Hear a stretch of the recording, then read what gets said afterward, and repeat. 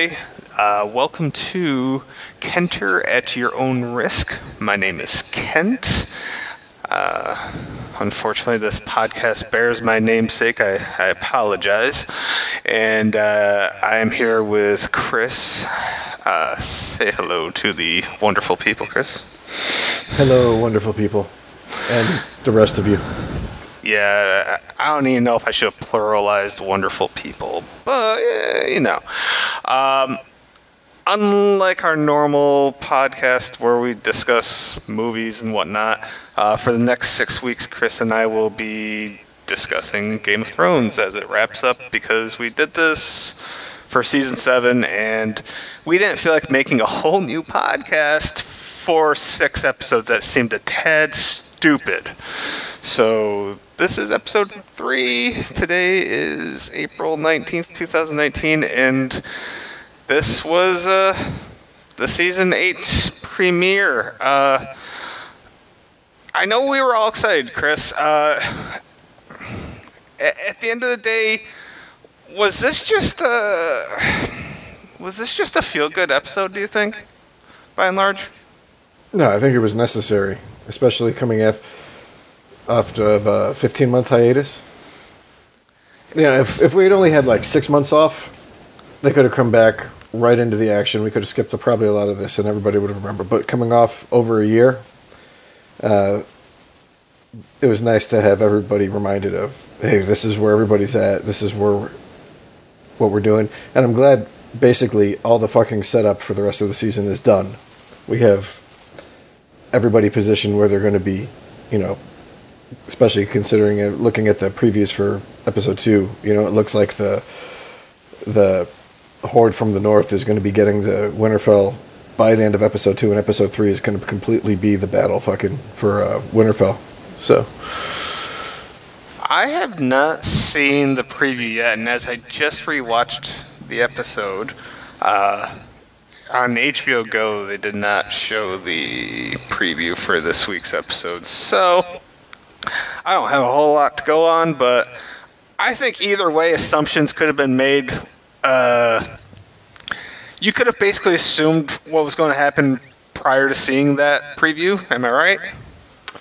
Yeah. I mean, pretty much the only shit that I really remember from seeing was it looks like Jaime's going to be on trial from Dany for killing her father, and then they showed Tormund and Beric Dondarrion getting down there, and they're they're already south of the wall. They're fucking right up behind us. And then you actually see some of the whites show up at Winterfell, and it looks like it's going to end with the army stacking up to get ready to fight, kind of shit.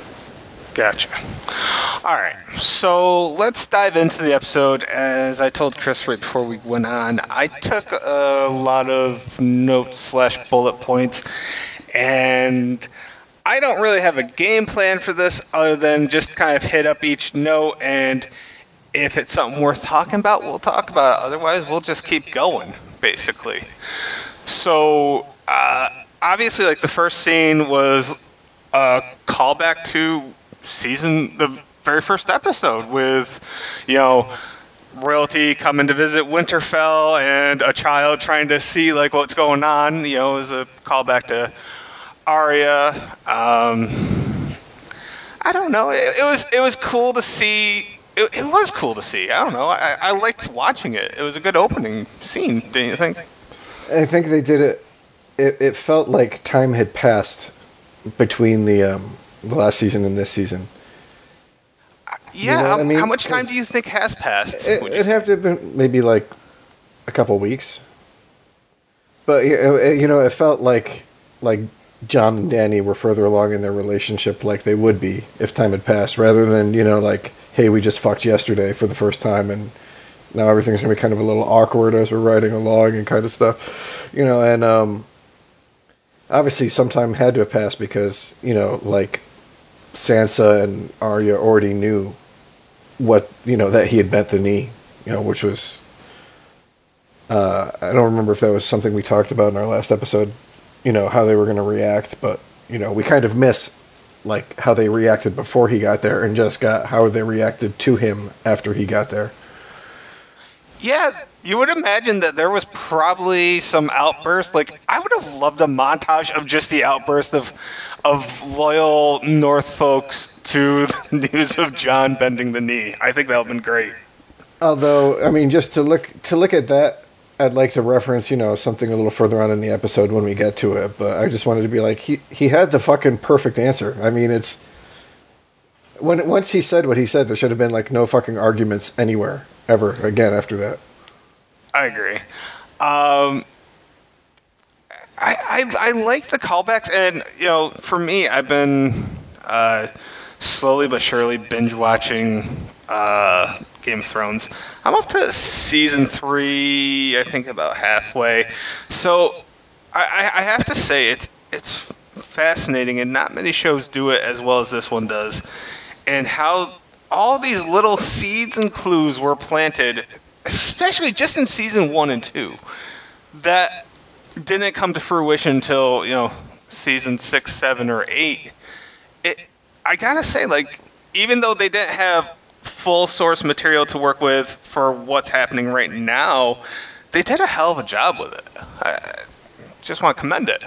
I mean, you have a lot of people bitching because little shit has been changed over the course, which, you change a little thing in the very first episode. By the time you get to episode 70, it's like the butterfly effect, and it's no matter what the actual change was, it's magnified because of just how much time has passed.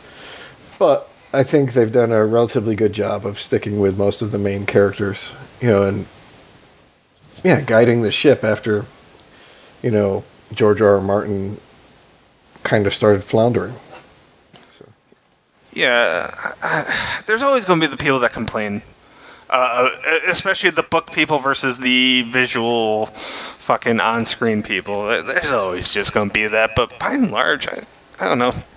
I don't have much complaints. I want to say how much I thoroughly enjoyed the Tyrion and Varys conversation about balls. That was what I needed to start the show off. I don't know. It was funny to me. It was good to see Varys after he was relatively not in a lot of the last season, correct? Yeah, which is, if you think about almost every season, especially like from season 2 or 3 onward, it almost feels like there was a major character missing throughout most of the season. It's kind of weird. Oh, I mean, Ned. I mean... Well, yes, Ned is and Lady the dire wolf, of course. Nymeria, I mean, just I gotcha. So shortly after that, we got to see Sansa doing what Sansa appears to just be doing all fucking episode with. I don't know, as the new saying, the resting bitch face. Like, I thought about actually taking like a shot every time I saw it this episode when I rewatched it, but then I realized I didn't have anything that I wanted to take shots of. Do you think her grumpiness, do you think it's warranted at this point? Yes and no. I mean, like if you read our blog, like I say, I think she's the only one who's really thinking about the future at this point. Like the actual logistics and the politics of what happens after the White Walkers are defeated. Yeah. Is there a point in thinking that far ahead, do you think?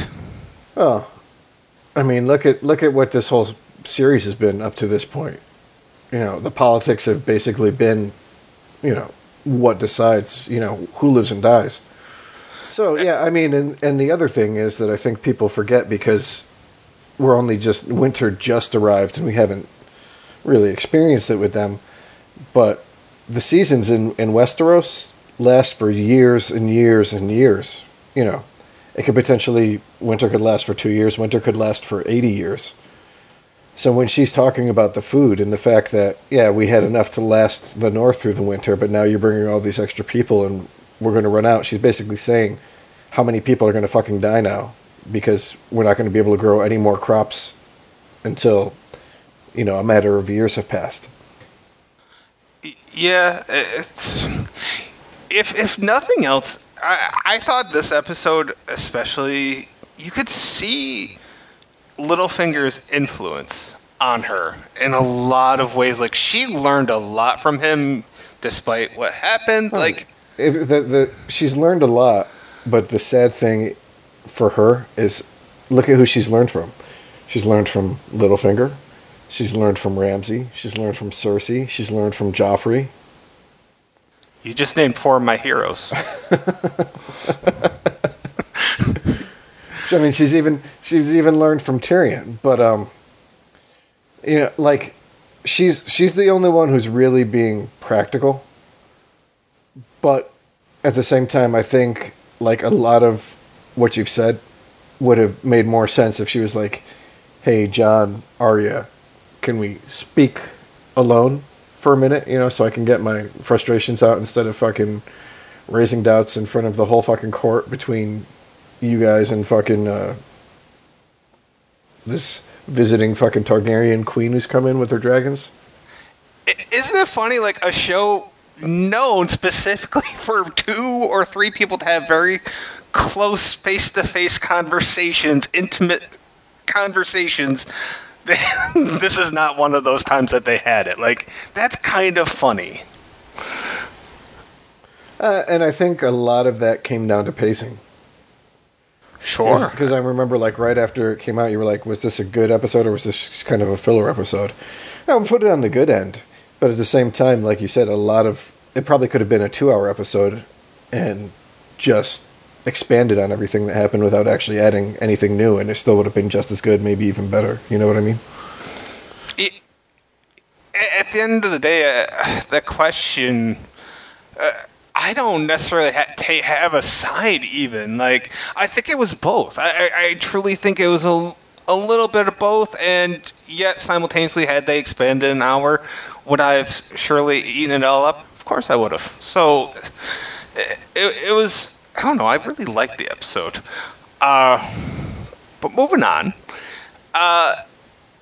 when, I can't remember who the hell it was talking, but Dany seemed like had a look on her face like she was surprised that the Night King had her dragon. Did you notice that? Like, her reaction by any chance? Yeah. Well, none of them saw it. Okay, that was my next question. I couldn't remember if anybody had seen it, and I didn't catch up on my the penultimate episode, the one where he died. Yeah. He got stabbed with a giant ice spear, and he went through the ice. And then she took off with everybody else except for Jon. Jon jumped on the horse to get Jon's uncle showed up and saved him and got him out of there. So, and then the episode ended with the Night King reviving the dragon after all the whites dragged the dude out with the chains from the bottom of the lake.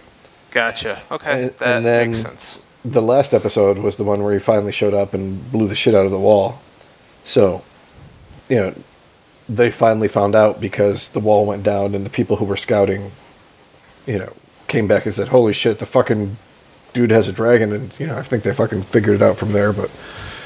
I don't know. Don't you think Dany should have just kind of assumed that this motherfucker was going to try that shit at the very least?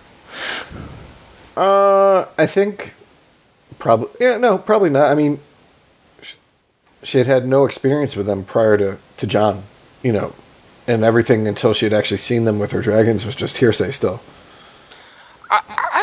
Even like now that I've gone back and rewatched a lot of stuff, it's interesting that Dany comes off semi-educated, like she's really smart with certain things.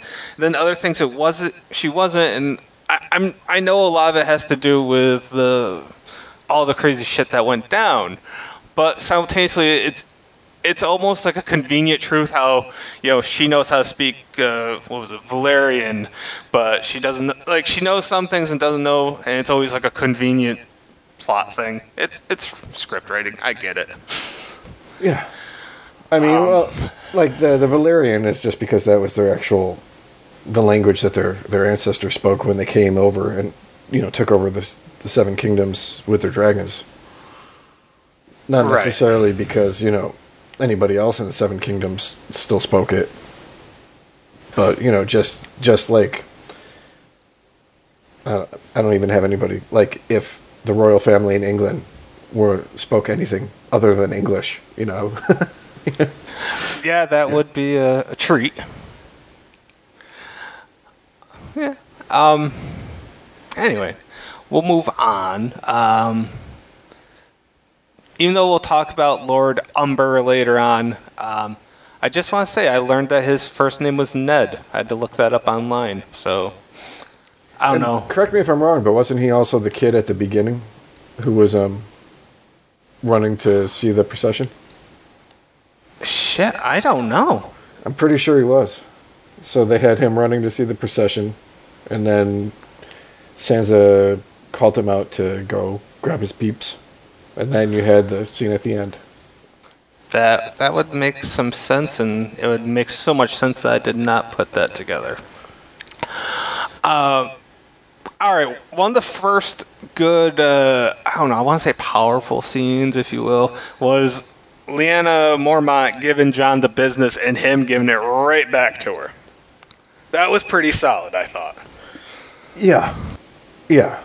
I, once he responded, I'm like, that should fucking shut any fucking opinions down going forward at all.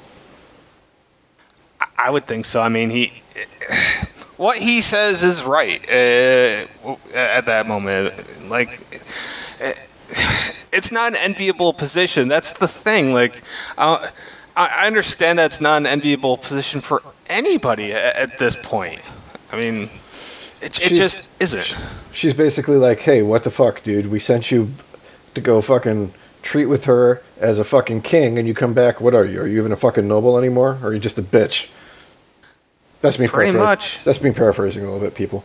And he's like, yo, I came back with 2 armies and some dragons. Give me some breaks. She's like, whatevs.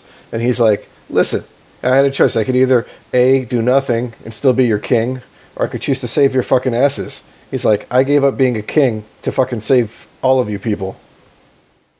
Because I love you. And at that point, like, I think any kind of argument she has is fucking just evaporates. Flies away into the wind with the dragons.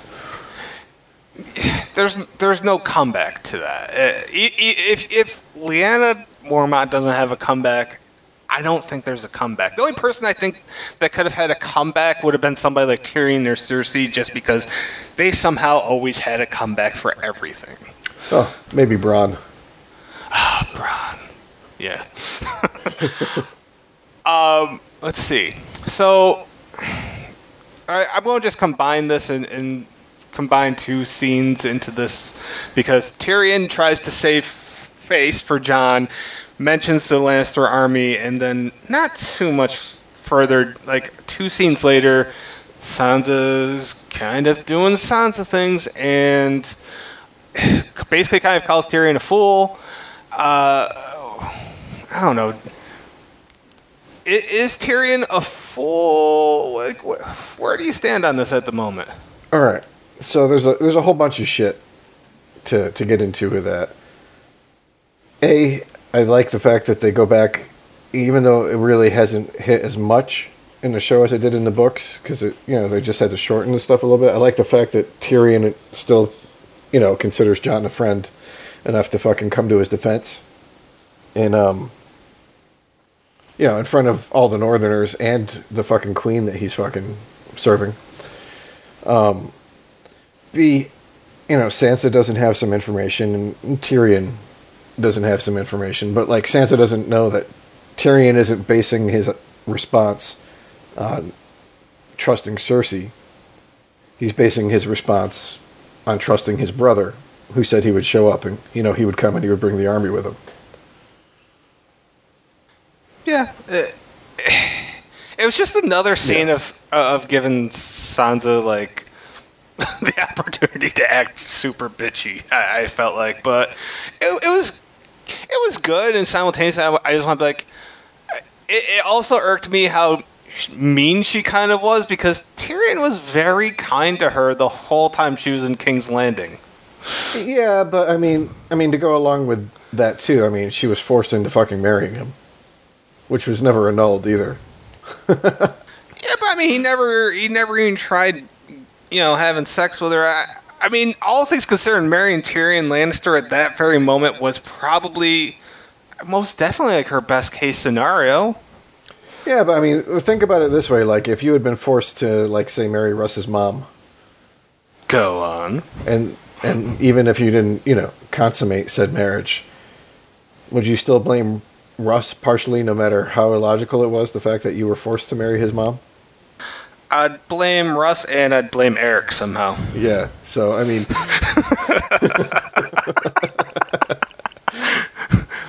By the way... She could have been more bitchy than him, especially after he was like, well, it's good to see you. I haven't seen you since my nephew's wedding when, you as my wife ran away and never came back and I got blamed for fucking killing him.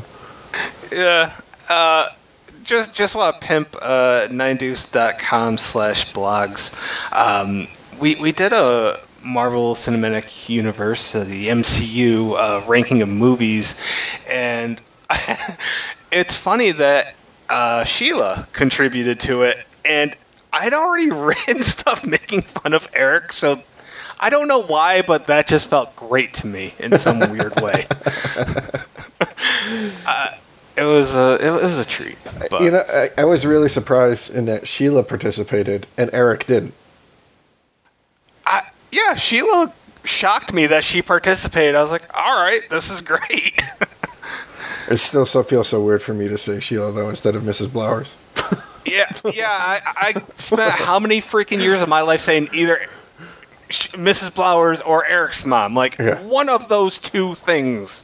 It's at this point, for me, it's been 33 years. So, a long time. Yeah. All right. Moving back to the show, let's see. You already kind of brought up the whole sense of how we're supposed to feed everybody, including the dragons. Like, there really isn't much for the dragons to eat, is there? Yeah, whatever they want. Which was the comeback to the bitchiness, which I didn't, like, normally I'm not on Danny's side, but I really liked that particular line. I don't know, it was nice. Let's see. Then we had the Jon and Arya reunited by that tree, which I can't remember the name of it. The Weirwood. W? Yep. Weirwood? Yep. Gotcha. And speaking of that, just to interject for a second. Go on. But I've always thought it looks cool. The white wood with the red leaves, but we've never really seen outside of the intro to the show, like an overhead view of it. But when they were doing the approach to Winterfell this time, and they were going with the dragons, instead of at the ground level like you saw when Robert was approaching at the beginning, you got to see overhead, and that fucking wood looked fucking badass with the color scheme and having the one giant tree right in the fucking middle. Yeah, really nice piece of cinematography, or I guess whatever the hell you want to call that for TV rather than in a movie. Yeah, I think we just call it the same damn thing. I don't really see any reason not to, because this has better production qualities than most movies that I've seen. So, yeah, the tree looked really, really solid. I agree with you on that. I think my favorite part about this was when Jon said that Sansa thinks that she's the smartest person, and Arya's like, yeah, she thinks that. It was pretty funny. I think what Arya actually said was, she is. Do you think that Arya believes that? I do. Yeah. Okay. Yeah. I don't know if I believe it, but the show's going out of its way to tell us that she is. The show has been going out of its way for a while to tell us that. I agree. All right, so Cersei, she seemed happy that the dead broke the wall down like Chris Jericho. And, yeah,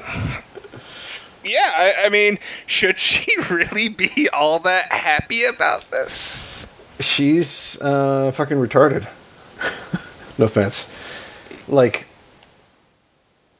I get that she doesn't want to give up the throne. I get that she thinks she's entitled to whatever she wants. But if the Night King and the Army of the Dead kill all of her enemies, like, does she think her 20,000 dudes minus the elephants that she didn't get are going to be able to fucking roll over this fucking... You know, especially if it's true that they can reanimate, everybody that they kill. Right. For as educated as she is, and how just this morning I watched a scene with Tywin and Cersei where he basically put her in her place. Like, she thought like she was so freaking smart, and he's like, you're not as smart as you think you are. Tywin was so far, like, he overmatched damn near everybody. I just gotta say that. He should have just been smarter to, not antagonize his youngest kid. Pretty much, like, that was, like, he I don't know, Tywin is still one of my favorites. But, hell, I just go, rather than move back and forth here, we're just going to stick with everything that's happening at King's Landing here, because there was only a handful of scenes. We had, Yara and Euron, they had their chat, and Euron said he's going to fuck the queen. Euron came, talked to Cersei, and I think the other guy's name was Harry that was there. Yeah. And, like... Tyrion, Cersei, and Harry. Yeah. It's fantastic. Cersei was so disappointed about the elephants, and I can't help but feel that's not a throwaway line, because she brought up the elephants later on. What is the significance of the elephants, if there is significance? They're the only ones who would have been able to fight the Dothraki. Oh, okay. Because the Dothraki are the best cavalry. They're lighter, so the knights can't compete because they're too slow. The Dothraki just ride around them and shoot them full of arrows until they die. But imagine, something slightly smaller than the shit that you had in Lord of the Rings. But, that same kind of scale. Like, imagine what would have happened to the Rohan riders if, they didn't have, like, Legolas and Eowyn, all the super dudes that they had. And the people were just running through them, taking them out with the trunks and the barbed wire and that kind of shit. I'm sure your analogy makes tons of sense, but I will admit I am not a Lord of the Rings fan, and I've only seen the movies once in my life. Okay. Well, I mean, imagine, like, a modern-day analogy would be, people on horseback riding, running into, like, a group of Humvees with, right, automatic weapons on top of them. Makes sense. And I think I remember the elephants. Like, there was a Lord of the Rings game that was super fun. It was on, like, last gen system. I can't remember how. It was on, like, Xbox and PS2. Yeah, super fun. I really really enjoyed that game, actually. I don't know. Anyway, I loved how as cocky as Euron is, he is terrified of the mountain. And then we saw later on Euron fucked the queen as he wanted, and she brought up the elephants again. And the other thing from that whole thing was, Bronn. How many times in this series has Bronn either got really close to nailing a chick or nailing a chick and gets interrupted? I want to say it's like 5 or 6 times in this series. It's been a lot. I will say that out of, like, the only thing that really surprised me out of this entire episode, like, surprise, was the shit with Bronn. Like, I did not see that coming. As far as him being, like, hired to kill Jaime and Tyrion. And, like, what's he gonna do? Oddly enough, I was still surprised that he was still in King's Landing. It made sense once I thought about it, but at first I was like, I don't know. I was just a little surprised that he hadn't taken off, but it really doesn't make sense for him to have taken off. I don't know. Just how we know Bronn, we just kind of come to expect he's hanging out with the quote-unquote good guys at this point in the game. But, yeah, he's a man for hire, and that fucking crossbow. I don't know. That crossbow is awesome, and how many times has it really been used now? I mean, it was used to kill Tywin. It was used when Joffrey was trying to impress Marge. Has it been used other times? I don't know. I don't think so. All right. Well, how do you think that? I mean, is Bronn really going to try to take out Jaime or Tyrion, or does he just have a cool crossbow now to keep? I see. That's why I was saying a surprise. I honestly don't know where that storyline is going to end up. I would feel that at this point, Bronn has been. I mean, Bronn never got. Well, he did get the land, didn't he? At one point, he got the land, and then I don't remember if they took it away. I know they talked him out of. He didn't get all the shit that he was promised anytime. He's been basically dicked over for all the help that he gave Jaime and Tyrion, but at the same time, I feel like they're the only two that like he might actually be semi-friendly with. Right. I mean, I guess it would all boil down to like if he goes down to the dungeons and see that like the sand snake that he wanted to mac with is hanging out down there, and her corpse is there that Cersei's been fucking using to torture her mom with. I don't know. Maybe that would cause him to go to the good side of good, but as it is, she actually gave him money, delivered on a promise before they actually made him do something, so.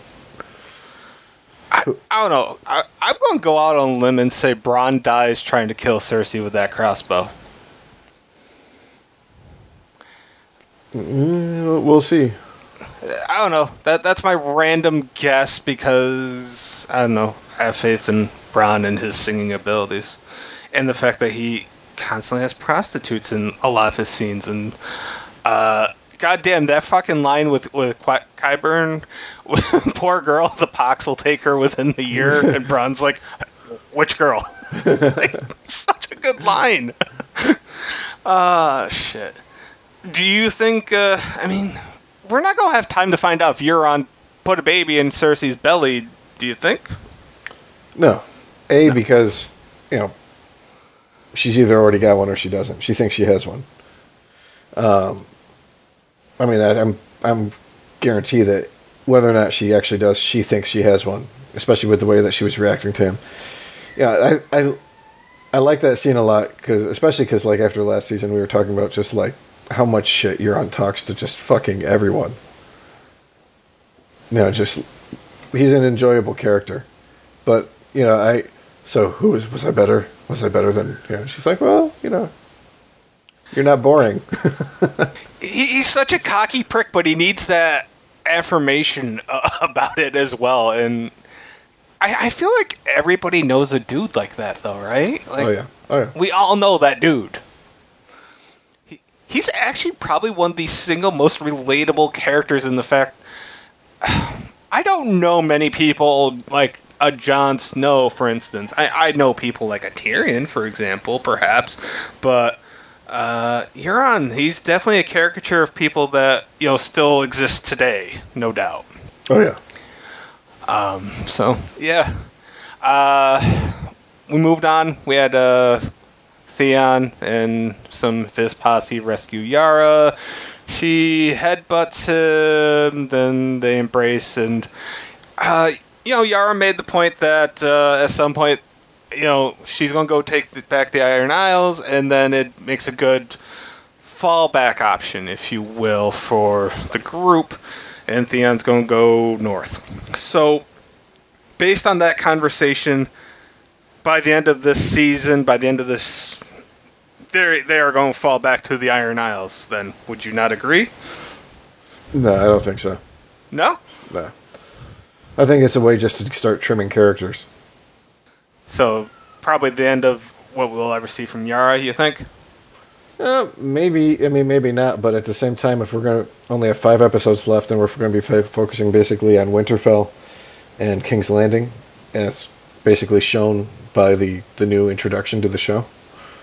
I don't think there's too many times for, secondary jaunts off into, areas that we're not going to be, the main story focus. I think we'll see her in the finale, possibly attending some wedding between two characters that, unite the kingdoms, blah, blah, blah, blah, blah. Potentially. I could see, if they're alive, or if she's alive, maybe Dany going back overseas, especially, if, like, Jon dies, she still has her boy toy, boss of the mercenary company back in the Marine that she could go hook up with. That dude's awesome. Can't think of his name, but that dude's awesome. Dario Naharis. Yeah, there you go. All right, so probably one of my 5 favorite scenes was this next scene ahead. 3 great characters in Davos, Varys and Tyrion, talking about, how Dany needs to earn the trust, and Varys strongly hints that nothing lasts. And I felt it was definitely a reference to Jon and Dany. Does Varys know something more than he's leaning on, you think? I think he knows less than he probably does than he should know. It's like that wasn't confusing at all, Chris.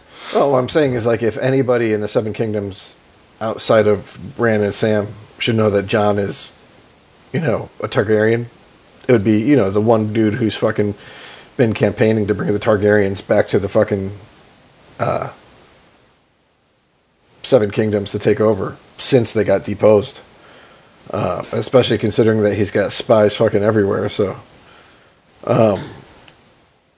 But no, I don't think he has any special insight. I think he's just being, realistic in regards to relationships, and, they're in love with each other now, but like what Sansa was thinking about, what happens after the White Walkers are done, what happens after Cersei's done, and now you have, if they don't unify the North and her forces, you have the two basically sides left.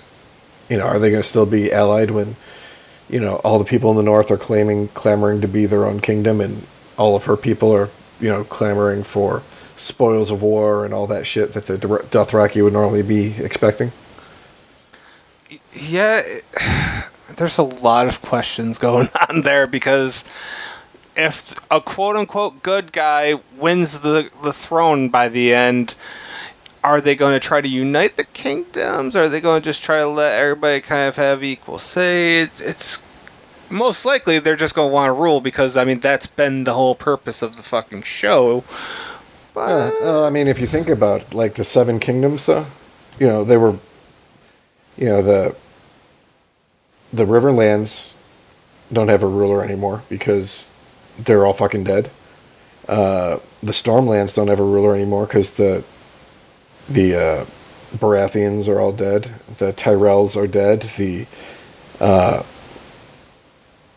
Dornish people, I forgot what their last name was, they're all dead. So, that leaves what? The Lannisters, the Starks, and I don't even remember what the hell the last king... Oh, the Iron Islands. As the only 3 kingdoms that still have a ruler. That isn't... So, Well, Gendry still exists, so, he could rule for the Baratheons. But nobody knows it. True. And even if they did, it would just be like a civil war all over again, because now you have a bastard, who was never acknowledged, coming to claim it, And unlike Jon, Gendry hasn't gone out of his way to be a hero to, like, the entire North.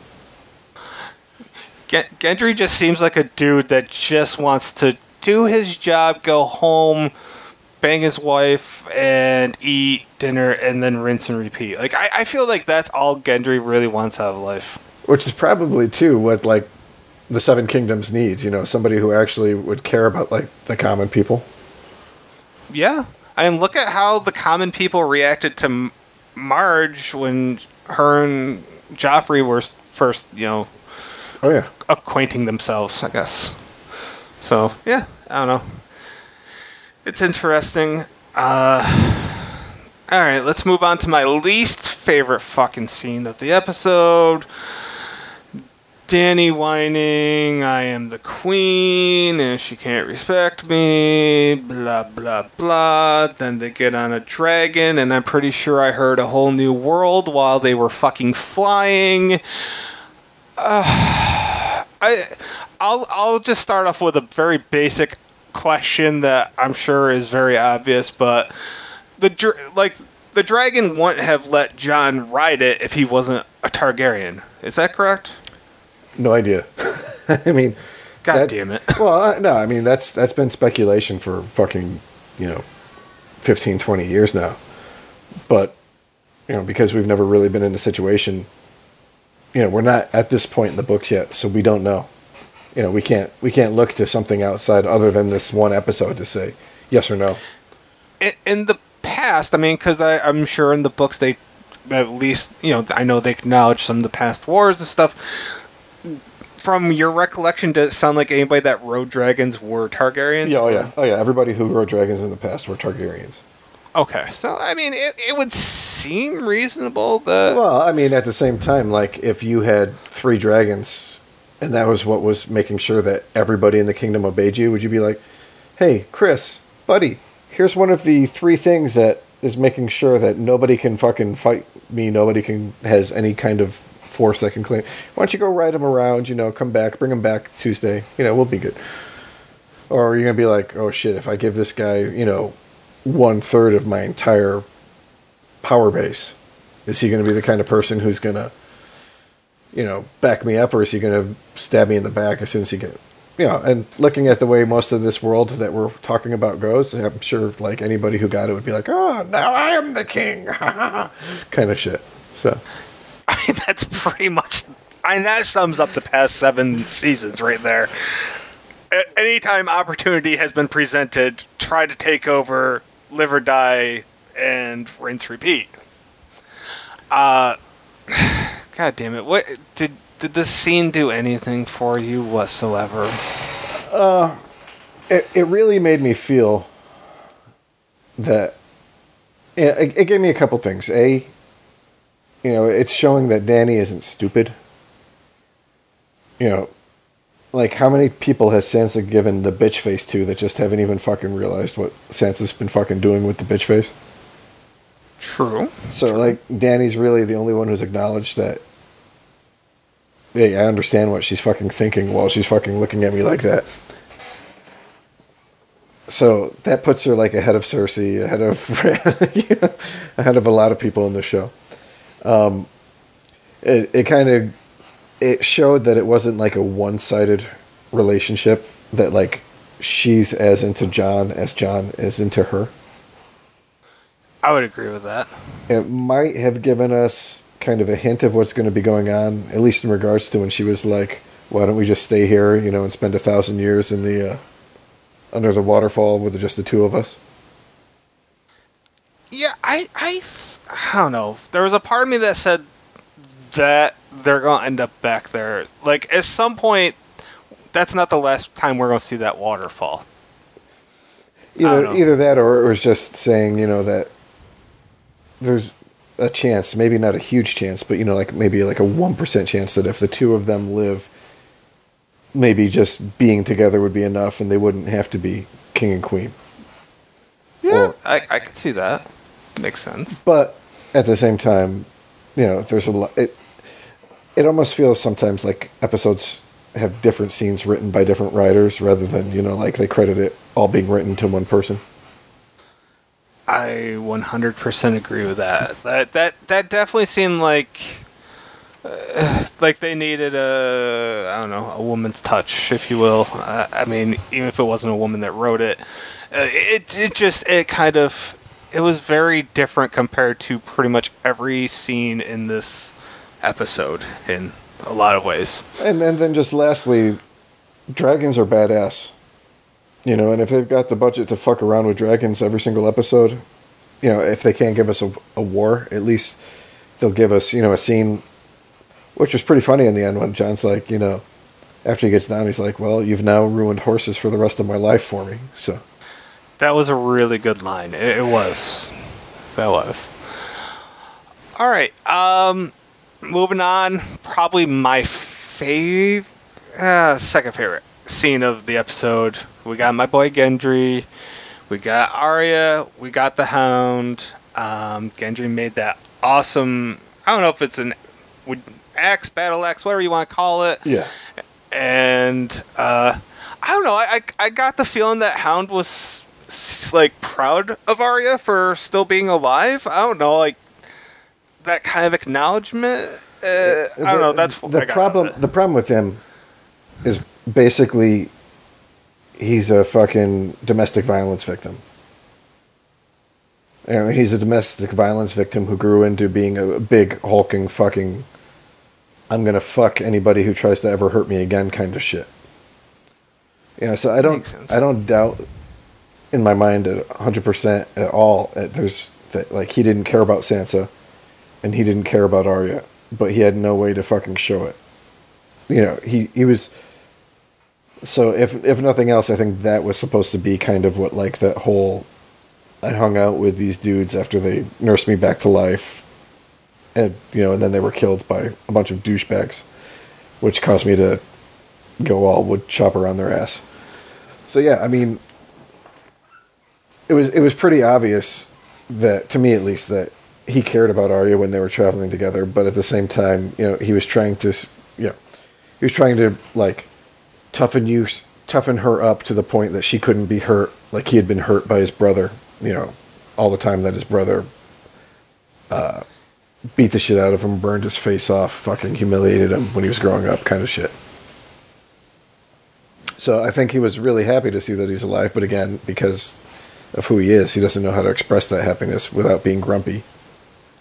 Yeah. I mean, I feel like most of the show he's had relatively good intentions most of the time. Like, if somebody's going to step to him, he's going to fuck him up. It don't matter. But he's never... he's a broken dude, so, like, he doesn't necessarily know the proper way at all times to do stuff. But yeah, I mean, like, the whole reason Arya hated him at the beginning was because he was the one who killed Micah, right? Yeah. Yeah. Yeah, so, I mean... And he didn't do it because he's like, hey, I want to go out and kill your fucking friend. He did it because he was fucking ordered to by Robert in order to make Joffrey happy. Right.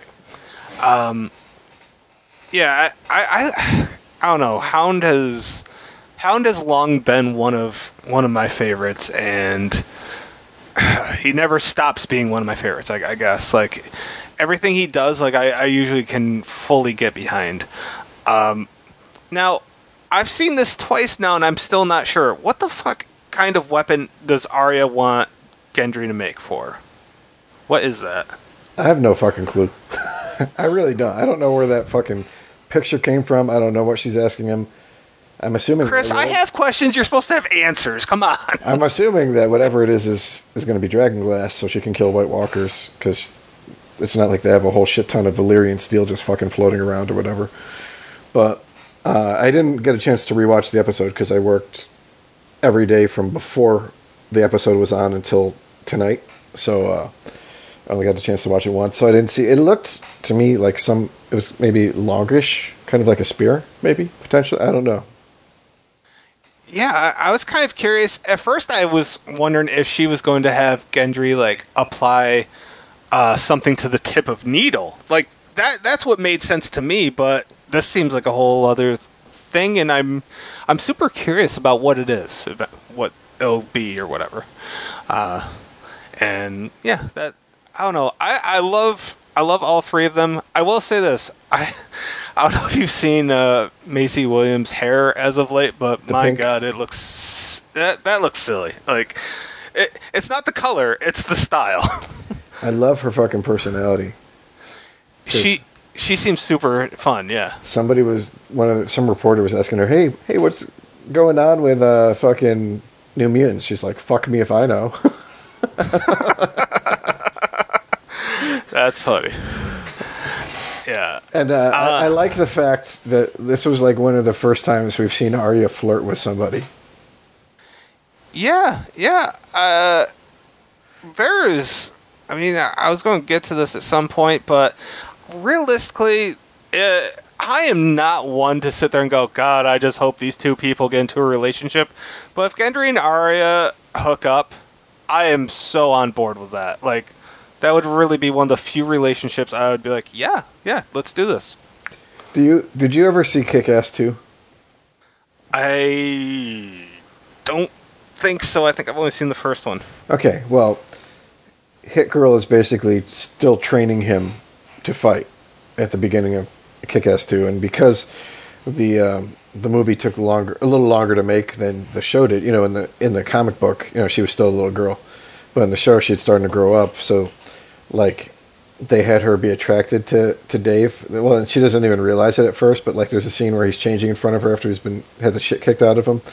And like she sees like the muscles on him, and all of a sudden she starts getting like queasy in her stomach. I could see like a scene like that with Arya, like where like she's not even realizing that she's attracted to Gendry, and then he takes his shirt off, after working in the forge for a hard day, and he's like scrubbing down in the water barrel, and she's just like, "Ooh, what's this?" Oh yeah, he's jacked. He's gonna be all sweaty. Oh yeah, that's a scene that needs to happen. I'm on board with it. Moving on, I liked, they had the whole thing with Lord Glover. He won't come because of Jon bending the knee, and I love that Jon tells Sansa that titles don't matter if they can't win the battle. I don't know. I like that, and I like the response of, did you bend the knee to save the North or because you love her? I liked everything about that scene. I thought it was a really good scene. What was your thoughts? Yeah, I mean, they both have points. Like, a lot of the forward thinking goes into here. Like, Jon is he's literally thinking, I'm the only one who's fucking basically worried about the fucking human race surviving. Nobody else is fucking focusing on this shit. So, basically what we have is fucking, this is New Year's Eve of Y2K, and if we don't fucking get our coding in gear, the world's fucking over as we know it. And Sansa's really one of the only ones who's thinking aloud, but yeah, if we win, what fucking happens New Year's Day, when all these businesses fucking open up again? So, it's, she's seen, her dad, get fucked over because he was in love with his mom and listened to fucking all the bad advice that Kate gave everybody. She saw what happened when Jon, broke his promise, or not Jon, Rob broke his promise to marry the woman that he was supposed to marry for love, and you saw what happened there. I mean, one of the best episodes of TV. So, I mean, and, I would say she probably also has a pretty negative connotation of love based upon, all the people who she's been fucking married to. I gotta just say that I'm not quite at the Red Wedding yet, but the Red Wedding was such a satisfying episode for me, and I'm guessing for a lot of people. I don't know. For me, it was satisfying in the fact that for over a season, I'd been sitting there hating on Rob and Catelyn, and I could not have been happier when they got theirs. Two of the most unlikable characters in the whole show got, and like right now, like I said, I'm at like episode 5 of season 3, so it's only a few more episodes to go before I get to smile a little brighter. I'm super excited to rewatch it again. Yeah, I didn't dislike Rob. I think most of Rob's problems were he was too much like his dad. Yeah, they tried conveying that, but there was a lot of times Rob kept getting pulled in too many damn directions, and he made bad decisions. I mean, the other thing that they don't really reinforce because it would make parts of the show creepy, or the fact that when the show started, Rob and Jon are only supposed to be 14. Oh. So, Okay. I mean, picture like a 14 or a 15-year-old sitting in that situation instead of a dude who looks like he's fucking adult. That would be a game changer. Yeah, and then thinking with his dicks makes much more sense. Yeah. It does. It does. It was the story itself made sense, even though like you're sitting there going, "Well, you're gonna get fucked over for fucking over Frey," which I liked Walder Frey. He was a creepy dude. Like that. That's the horror movie fan in me saying that I like a character.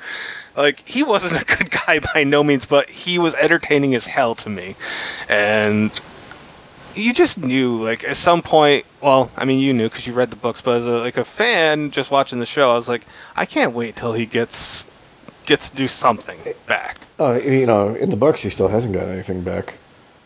But Oh, I remember when the Red Wedding episode came up, I was just sitting there staring at my wife instead of looking at the screen because I wanted to see what her reaction was going to be when it actually fucking happened. makes sense. It was pretty fun. Yeah. Let's see. All right. I don't really have anything more to go on with that particular scene. Well, I got a couple more scenes left. We got pretty, I don't know, powerful scene. Danny and Jorah meet up with Sam, and Danny reveals that she executed his father and brother, and Sam, like, I mean, I don't know the dude's name, but whoever plays Sam did a hell of a job in this, and Is it John Bradley? Is that a... I think that's correct. Yeah, he did a really good job with that. Because it's conflicting. He didn't. I mean, his father was always a dick to him.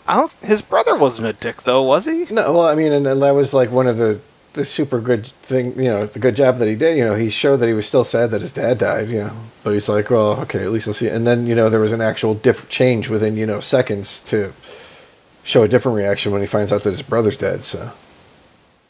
Yeah, I don't know. He did a really, really, really good job with that, and Jorah also did a really good job. Like, I don't even know if he said more than 10 words in that whole scene, but like, I paid a lot of attention to him. The whole like, hey, let me introduce you to my. Oh fuck me. Why am I? Can I get out? Can I get? Yeah, you go over to somebody's house party and the people get into a fight. The family, and you're like, all right, I'm just gonna pretend I didn't see any of this.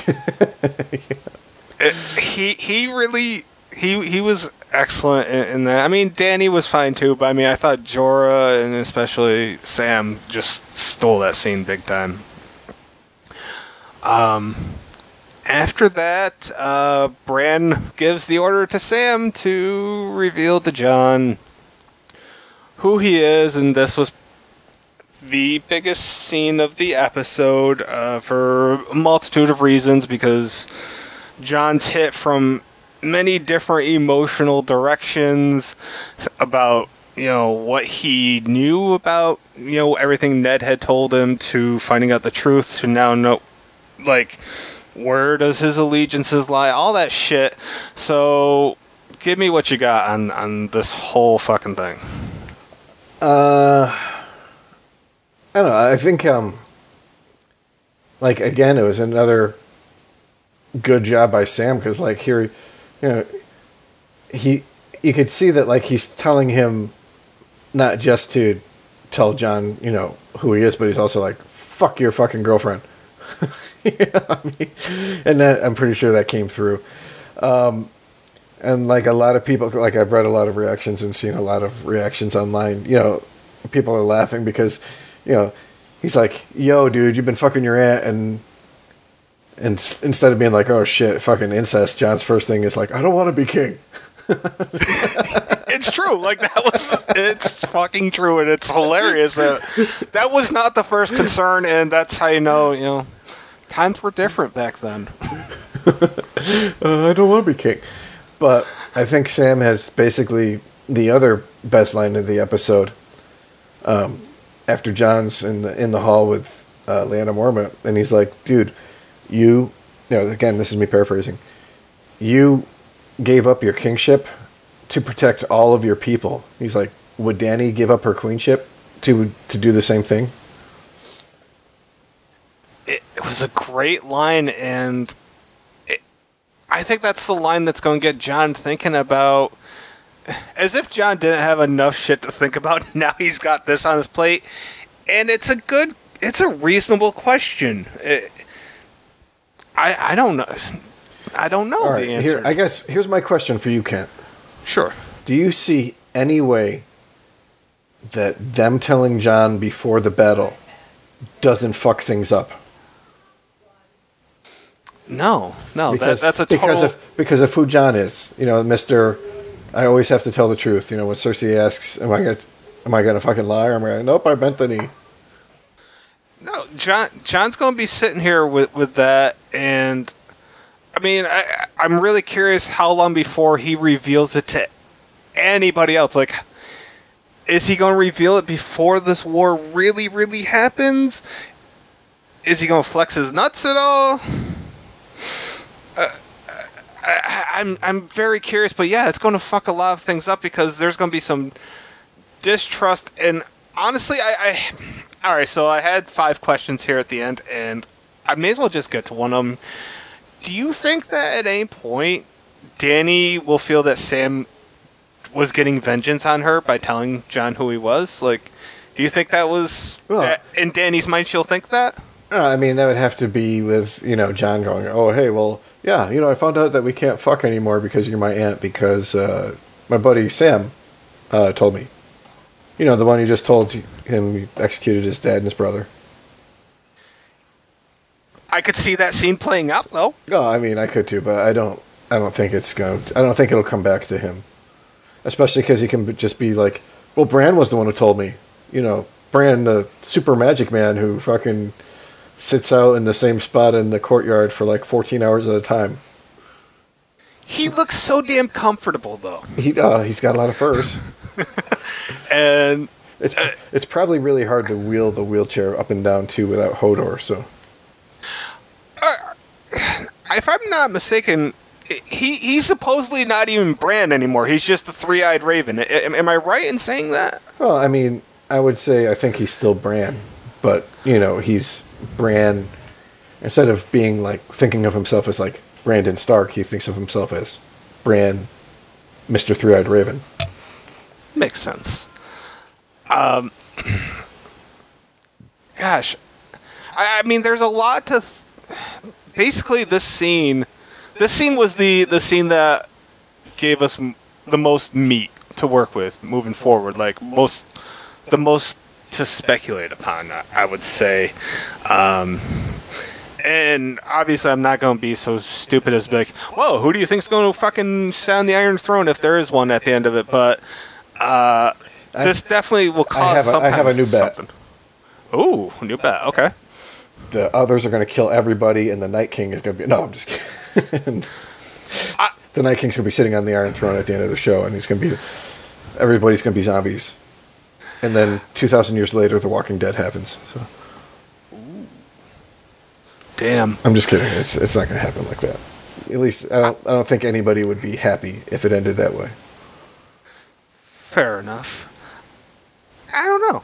Now you got me thinking a lot now. That's like the super bleak we killed fucking the entire world ending.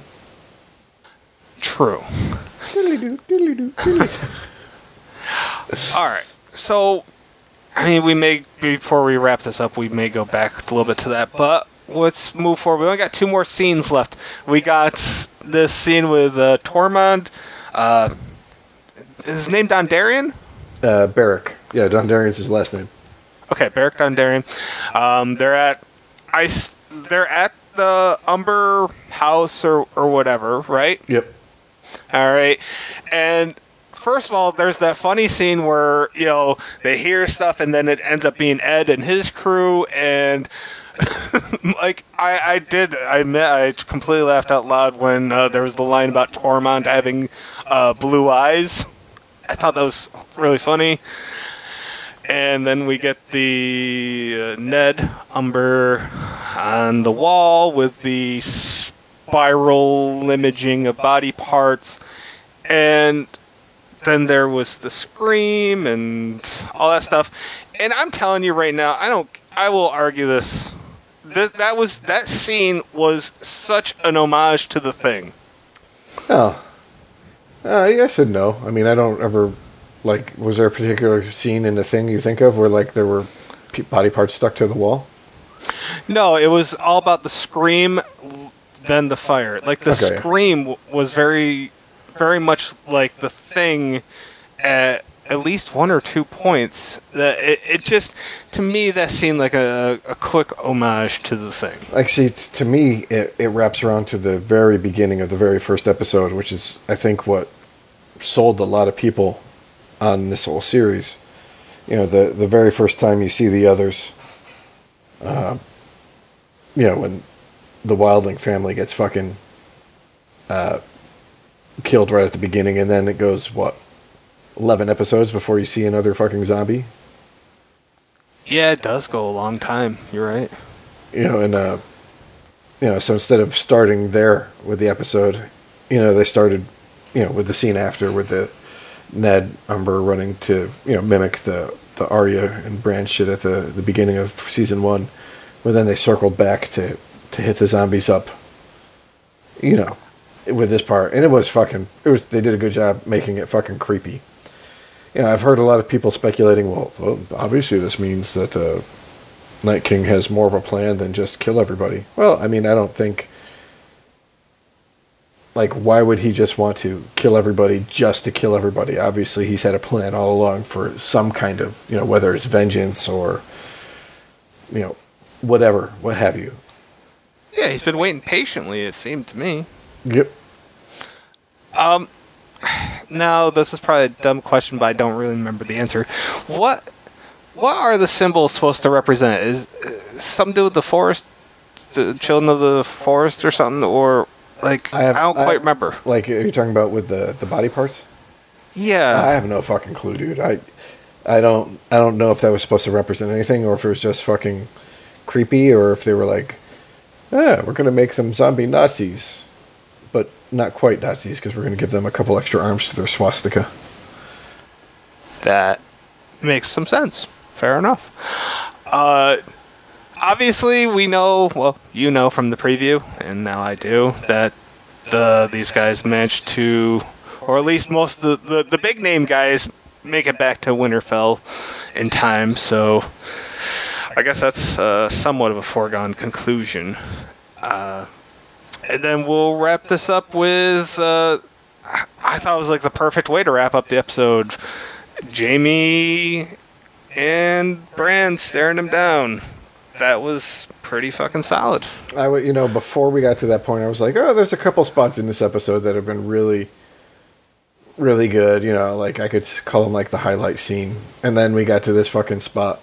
Especially because, like, you get the foreshadowing right before Jon goes to tell Sam, or Sam goes to tell Jon. And then you kind of forget around, you know, Bran says he's waiting for a friend.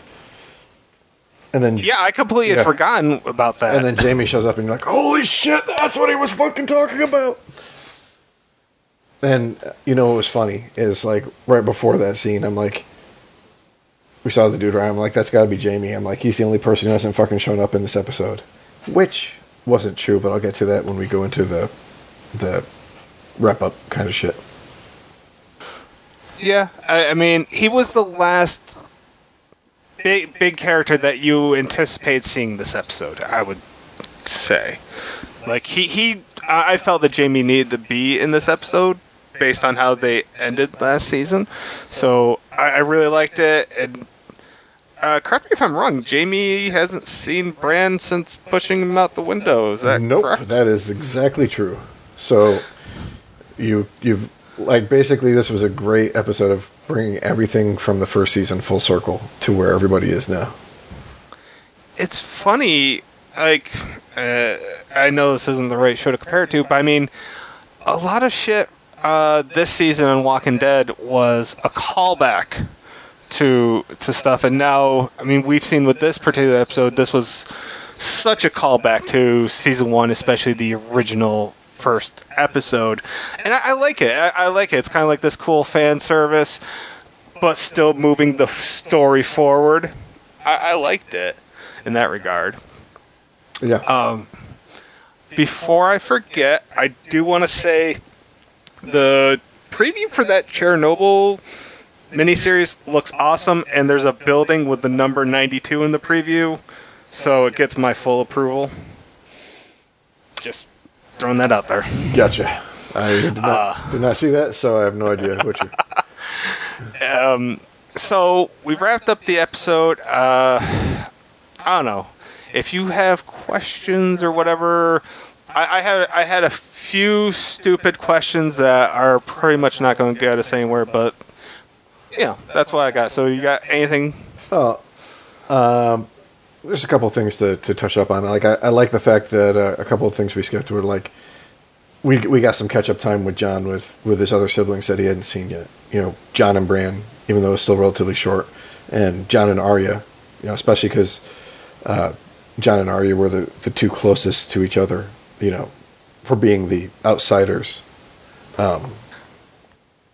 growing up. You know, and like, I like the scene where, you know, he's like, you still have got it. And, you know, he's like, you kill anybody? She's like, yeah. And then he's like, okay, here, I'll show you mine. Yeah. What do you think? Yeah. Oh, I think he's too heavy, but. Yeah, she's like she basically was like, you know, I could kill people with that, but no, this is so much more effective for me. Yeah. In theory, John could, I mean, this is all in theory, John could now marry Arya and rule. Because they're not brother and sister. All right, yeah, you just took it to like a creepy place. Yeah, I took it to a creepy place, but how many people would be upset by that? Maybe Sansa. That's okay. Because he could technically marry her. Maybe Danny. I don't know. I mean, you know, I don't see that happening because I see them keeping the incest to the Targaryens. Because even if he isn't their brother, he's still a Stark as well. So. I know. I mean, great. No, don't get me wrong. I want Gendry and Arya. I was just saying, in theory, that could happen. I liked too when Sam was talking to John towards the end, and like John was like, "What do you mean, Ned Stark?" And Sam was like, "Listen, he wasn't being dishonorable. He fucking, you know, loved you enough to make, you know, shame himself and keep you alive. So Robert would never fucking come and kill you, like he would have if he'd known whose child you actually were." Yeah, that reminded me of a scene I just seen this morning where Catelyn was talking to Rob's woman, and she said that John had come down with pox or whatever, and she prayed to the seven gods that she would take care of this kid, and then she kind of lied about it, and she felt responsible for everything that's gone on. And when, you know, I don't know, that kind of reminded me a little bit of the conversation that those two had, because Ned did do everything he could, or, I mean, within reason at the very fucking least, and Catelyn was, I don't know, polar opposite in that regard. No, I mean, I don't know. I don't think it should have been too much of a stress for Ned to be like, yo, honey, you know, pretend you hate me in public still, but, you know, I didn't fuck around on you. This is my sister's kid. Yeah, I mean, that was something I had long wondered is... I mean, imagine being so paranoid about something that, like, you don't share it with your wife. Or, you know, I can understand being like, okay, we can't, you know... Not telling the kid when he's a kid, because, you know, if he gets fucking angry, you know, or gets his ass kicked for being an outsider, you know, oh, I'm gonna go, you know, I'm the rightful king kind of shit, but, you know, your wife, especially when your marriage is going to be fucking miserable for the rest of your life after that shit. You look at it this way. I mean, you know, under normal circumstances, you would most likely tell your spouse, but this was a time of arranged marriages. And if you didn't tell your spouse, you'd probably tell your best friend, except you can't quite tell your best friend because fucking Robert Baratheon, who you couldn't have that reasonable conversation with. So Ned was really, like, pigeonholed with that secret. I don't really know if there was anybody he could have told, really. Yeah. That was a tough one.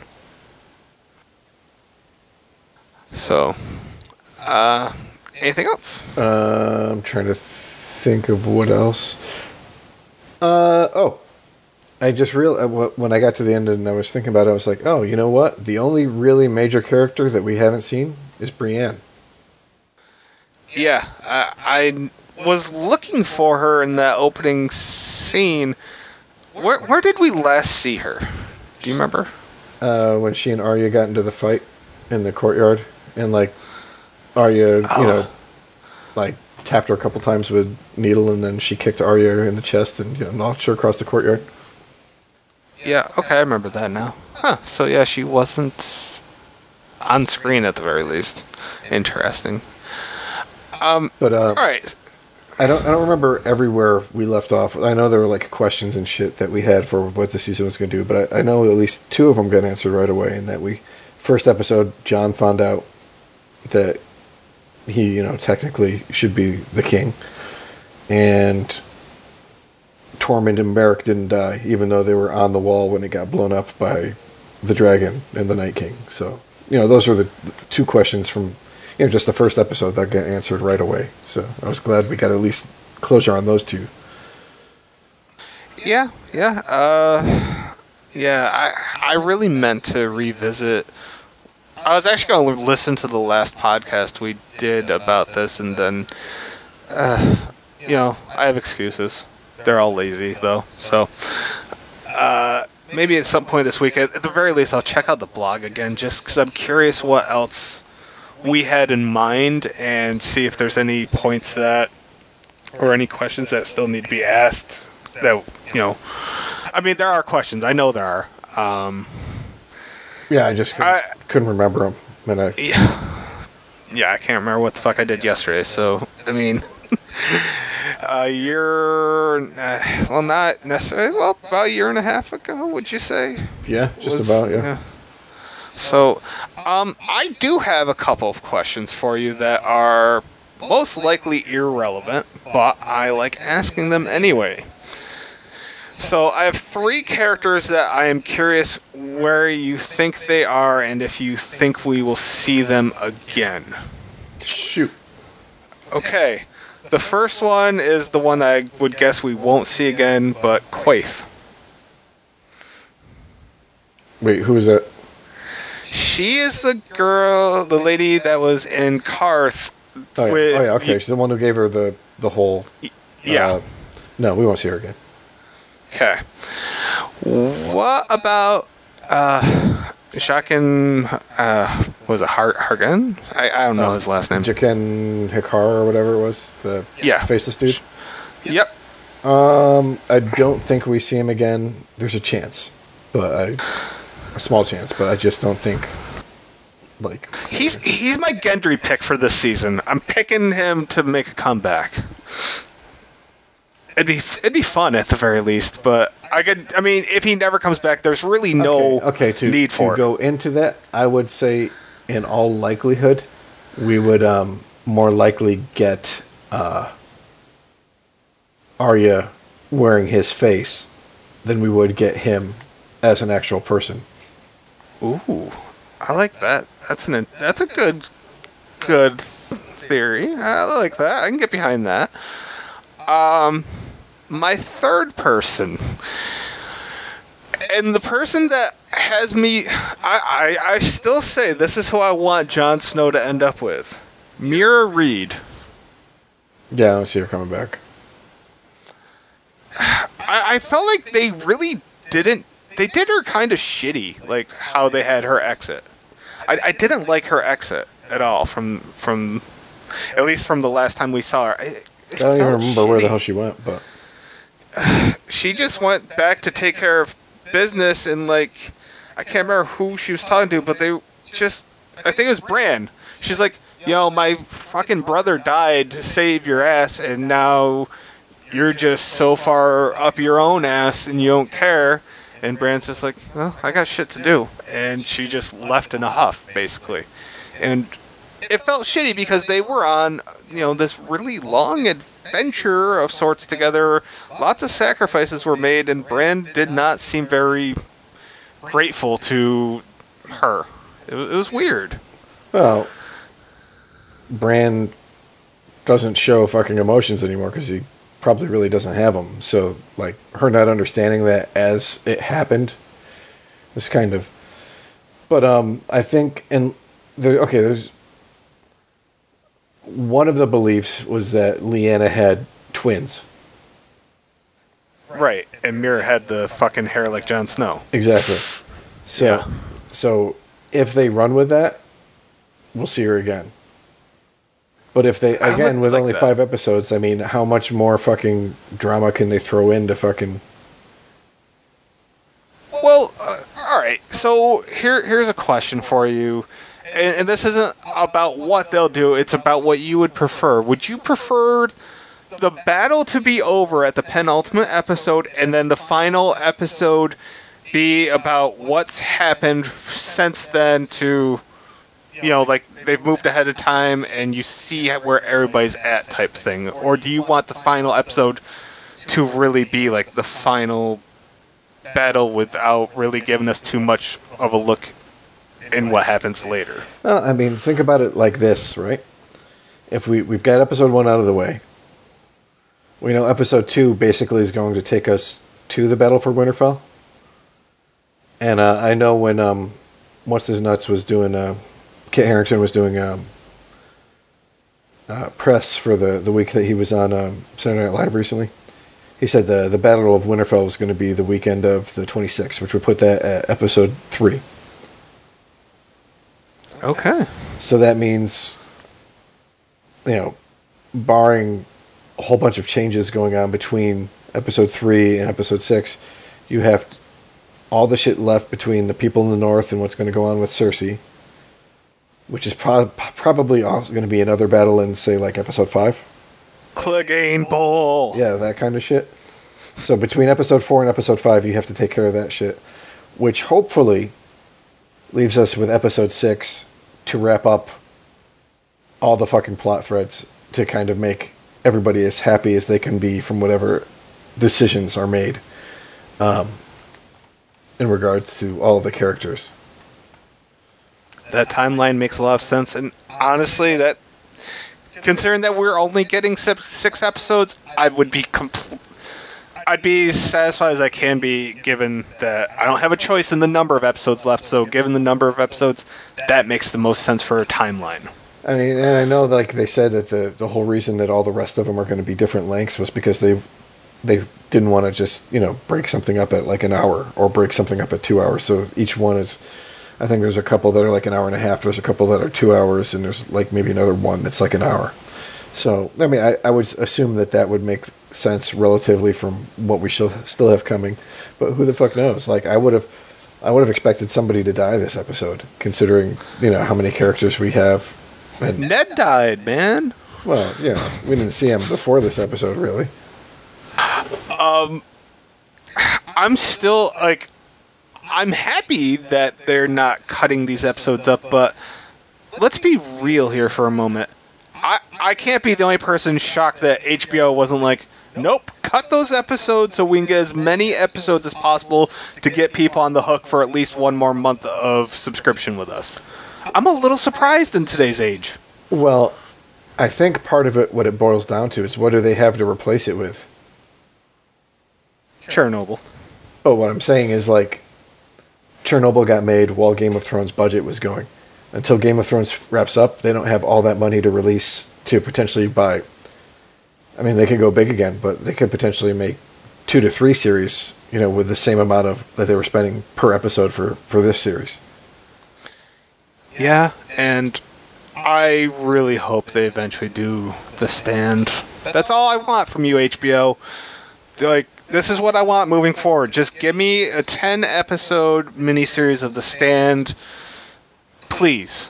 That's I've been asking for that for 20-some years now, and I'm still going to keep asking for it until it happens or I die. So I'll probably die beforehand.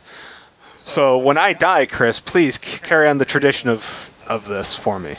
Okay, I will do my best. Let's see, I'm looking. Alright. Since I'm going to probably ask this every week until we potentially get an answer. Also, we did not see Melisandre yet. Yeah, I mean, so like when you threw that in the blog, like what question do you want answered? I mean, we've had a lot of shit throughout the series answered, but I don't think we've really had any kind of resolution on the whole Lord of Light thing. Which, and the Prince Who Was Promised, because there's so many people that it could be potentially, which is what has been a lot of the speculation over the years. But I mean, the whole reason that she brought John back was because she thought he was this dude. And then we find out afterwards that she's completely fallible and she's been wrong before. So, I would expect that, like, if they're going to wrap it up, they're going to bring her back as a character to at least explain how they wrap it up. Or they could just fucking ignore that whole plot line from this point on and we never get anything else with it. I would bet that we're going to see her again, and we're going to get an explanation, and we're going to get into Azor Ahai.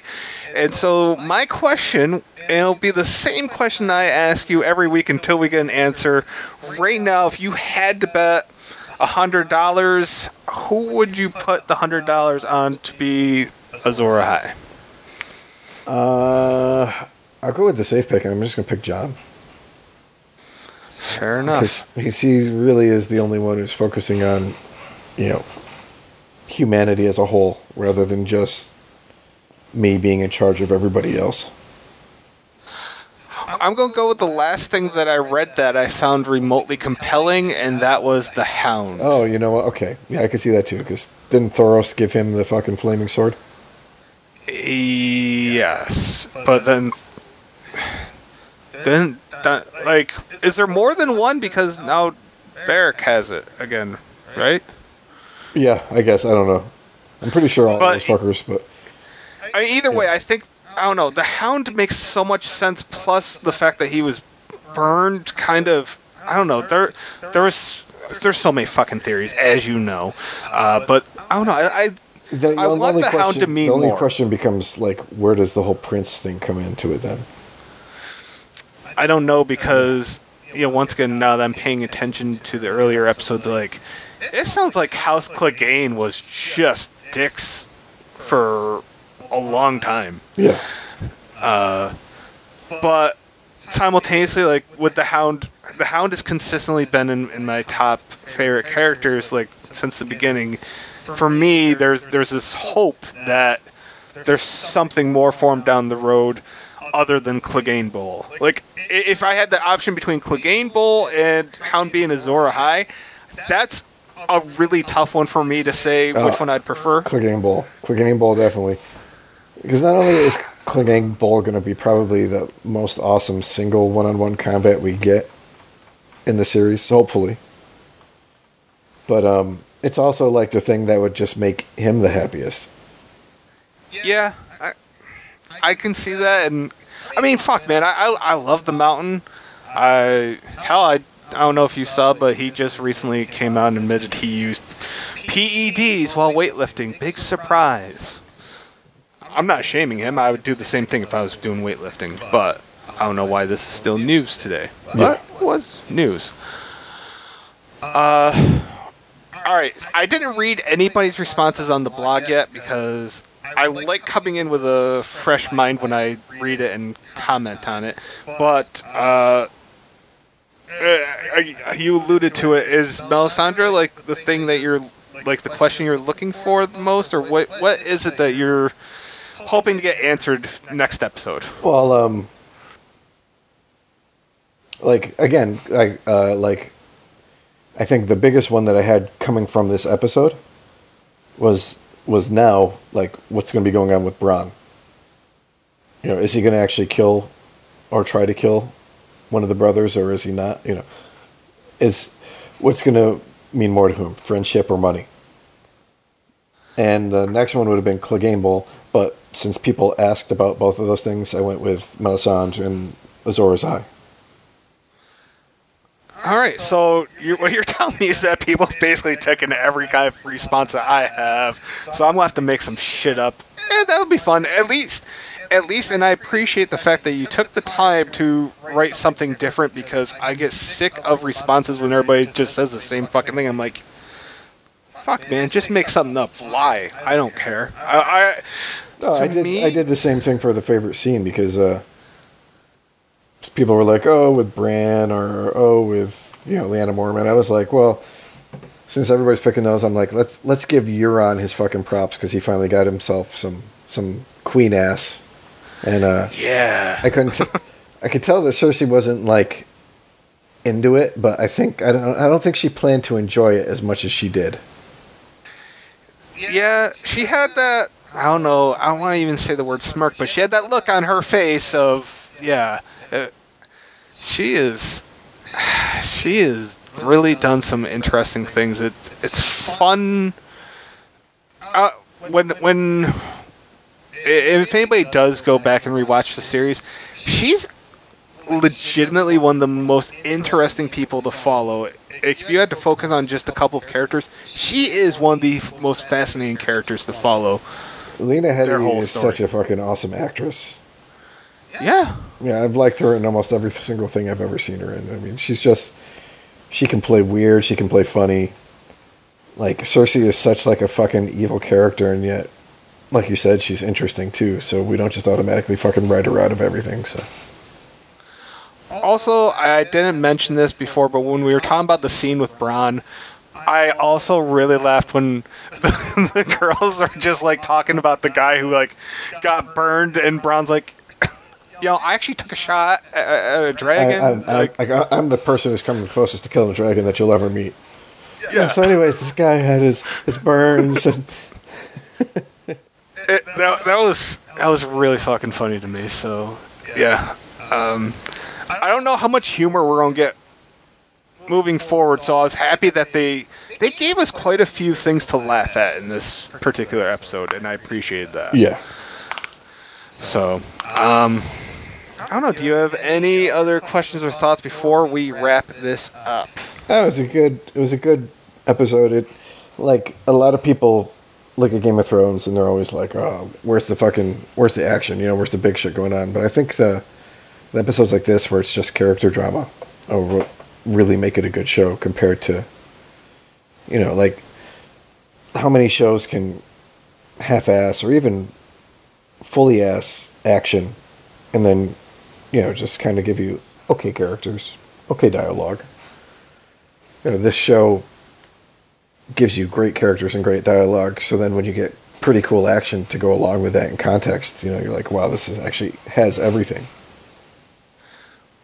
What I liked, and we got when you were talking about the timeline of the following 5 episodes, I was sitting here thinking, that's something that separates this show from so many, and like, when American Horror Story's on, it's one of my biggest fucking gripes is that the timelines rarely fucking play out to a point that's satisfactory as a viewer, versus Game of Thrones tends to do the polar opposite and gives us a reasonable timeline, and I really appreciate that as a fan. I mean, reasonable is, it depends on how you're talking about it, because, I mean, look, it took, like, almost an entire season to go across half the country, with some characters, and then, Gendry makes it from the fucking way up above the wall back down to fucking Dany, and back in, 15 minutes in one episode, so. Magic, my friend. Yes. Magic. But, it's nice to see that they had, 2 people with a clear, concise view of what they wanted. And they weren't afraid to move around with, the number of episodes required to tell a story. Rather than, so many shows where they constrain themselves, well, we did 22 episodes last season, we're going to have to do 22 episodes this season. So how much fucking filler do we need to tell the actual story that we're going to tell? I have at least one final question. Is there any chance whatsoever in your mind that by the end of this, Daenerys just goes into business for herself? What do you mean? What I mean is that no matter what people want, she'll ignore it and just be like, I'm taking the fucking Iron Throne. I don't care. All these people that I've met, either you're loyal to me or you're not loyal. Either way, I'm taking the throne because I got dragons. Do you think she'll just go into business for herself no matter how bad it leaves the landscape? I think if she chooses to do that, she's not going to survive. And I think a lot of what would determine if she does that, is going to be how John approaches her with the information that he has. Or how she gets that information. That's actually really something I'm really looking forward to, is her reaction, because, as you know, I get sick and tired of Dany at times, but overall, I mean, they've done a hell of a job crafting her character, and you could see it go either. At least I can see it go either way here, and that excites me. She's done, and she's honestly believes, she's done some great things for the people, the common people. She's looked out for her interests. She's freed slaves. She's the breaker of chains, all that shit. But at the same time, since her husband died, she's had no one to really tell her no. And when they have Jorah or Barristan, like, she's just bitched them out. Or even Tyrion, she's ignored them.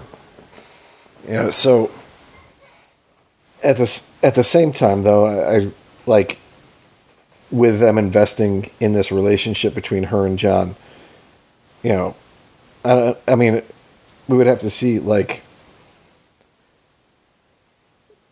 at the same time, would John be like, "Hey, I'm the rightful king. I'm the fucking pope now," or would he be like, "I have to tell you this because I don't really care about being the king. I don't, as long as I could keep some of that sweet Wincest." But yeah, I mean, I think a lot of it would be depending upon how she gets the information, and what kind of setting she gets the information. But at the same time, like, as much as all these people follow her, like, if she fucking goes complete despot, like, I don't see a lot of people going along for the ride, just being, like, "Hey, we followed you when you were like Dany, now you're turning into Cersei. You still want us to follow you," kind of shit. And then the question has to be asked, does it even matter if she has 2 fucking dragons after, if the fucking whites and everybody, Winter gets defeated and she still has 2 dragons, does it really matter? Maybe. I mean, like, Cersei does. If Cersei gets her fucking elephants, who knows? The thing for me, I was sitting there thinking, like, I wish she'd gotten her elephants, because I was like, elephants would have been great to help feed the dragons. Just looking out for the dragons, that's all. Alright, I think we have done this, we've done a longer podcast than the episode, because we are over analytical assholes. Who like to hear ourselves talk, yeah. Yeah, we think we're important. We're gas bags. So, what I will say to everybody listening is go to 9deuce.com and 9deuce.com/blogs, and you'll see, with various other people, another person named Chris. We are now dealing with multiple Chris's on the same blog. The world's not confusing explode. At all. Yeah. Yeah. So, only thing would be weirder if we had 2 Chris's and 2 Kents. Yeah, that would be fucking... I don't know any other Kent. Well, no, I think... Well, my father's name was Kent. He's dead. And I had a cousin named Kent. He's dead. So I think I'm the last remaining Kent that I know of. Okay, well, we had 1 Eric. Maybe we can get 2 Erics next time. That's... I don't need another Eric in my life. Although... Technically, I have another Eric. I had the Eric that wrote the MCU. That's what I'm saying. Yeah, we had Eric S. We could get Eric B to join in, and then. Oh God, yeah, that'd be interesting. With that being said, thank you guys for listening. We will be back next week. I plan on just posting these podcasts early Sunday morning. That way, there's no football going on. There's really not much going on, so. Give it a listen if you want. For Chris, this is Kent, and we are signing off. Thank you, and have a good day. Yep. Oh, one question, Kent. Oh, yeah? What do you think the odds are that they make an ending that makes everybody happy? 0. Okay, yeah, good. We're on the same there's nothing that makes everybody happy anymore. Like, you could have, like, the most beautiful thing in the world just like presented to everybody in the world, and somebody would still somehow find fault with it. I would say that there is There's a 60% chance that they have an ending that makes 80% of the fans happy. Oh, I'm just hoping between this and then Avengers next week, I have a couple things to make me happy. Yeah, you selfish bastard. I mean, it's all about you. It is. No, I hope Avengers is really good too, though. I really do. Not that I'm going to get to see it until it hits video, most likely, but I'm hoping for good things. All right, good night, Internet. Good night.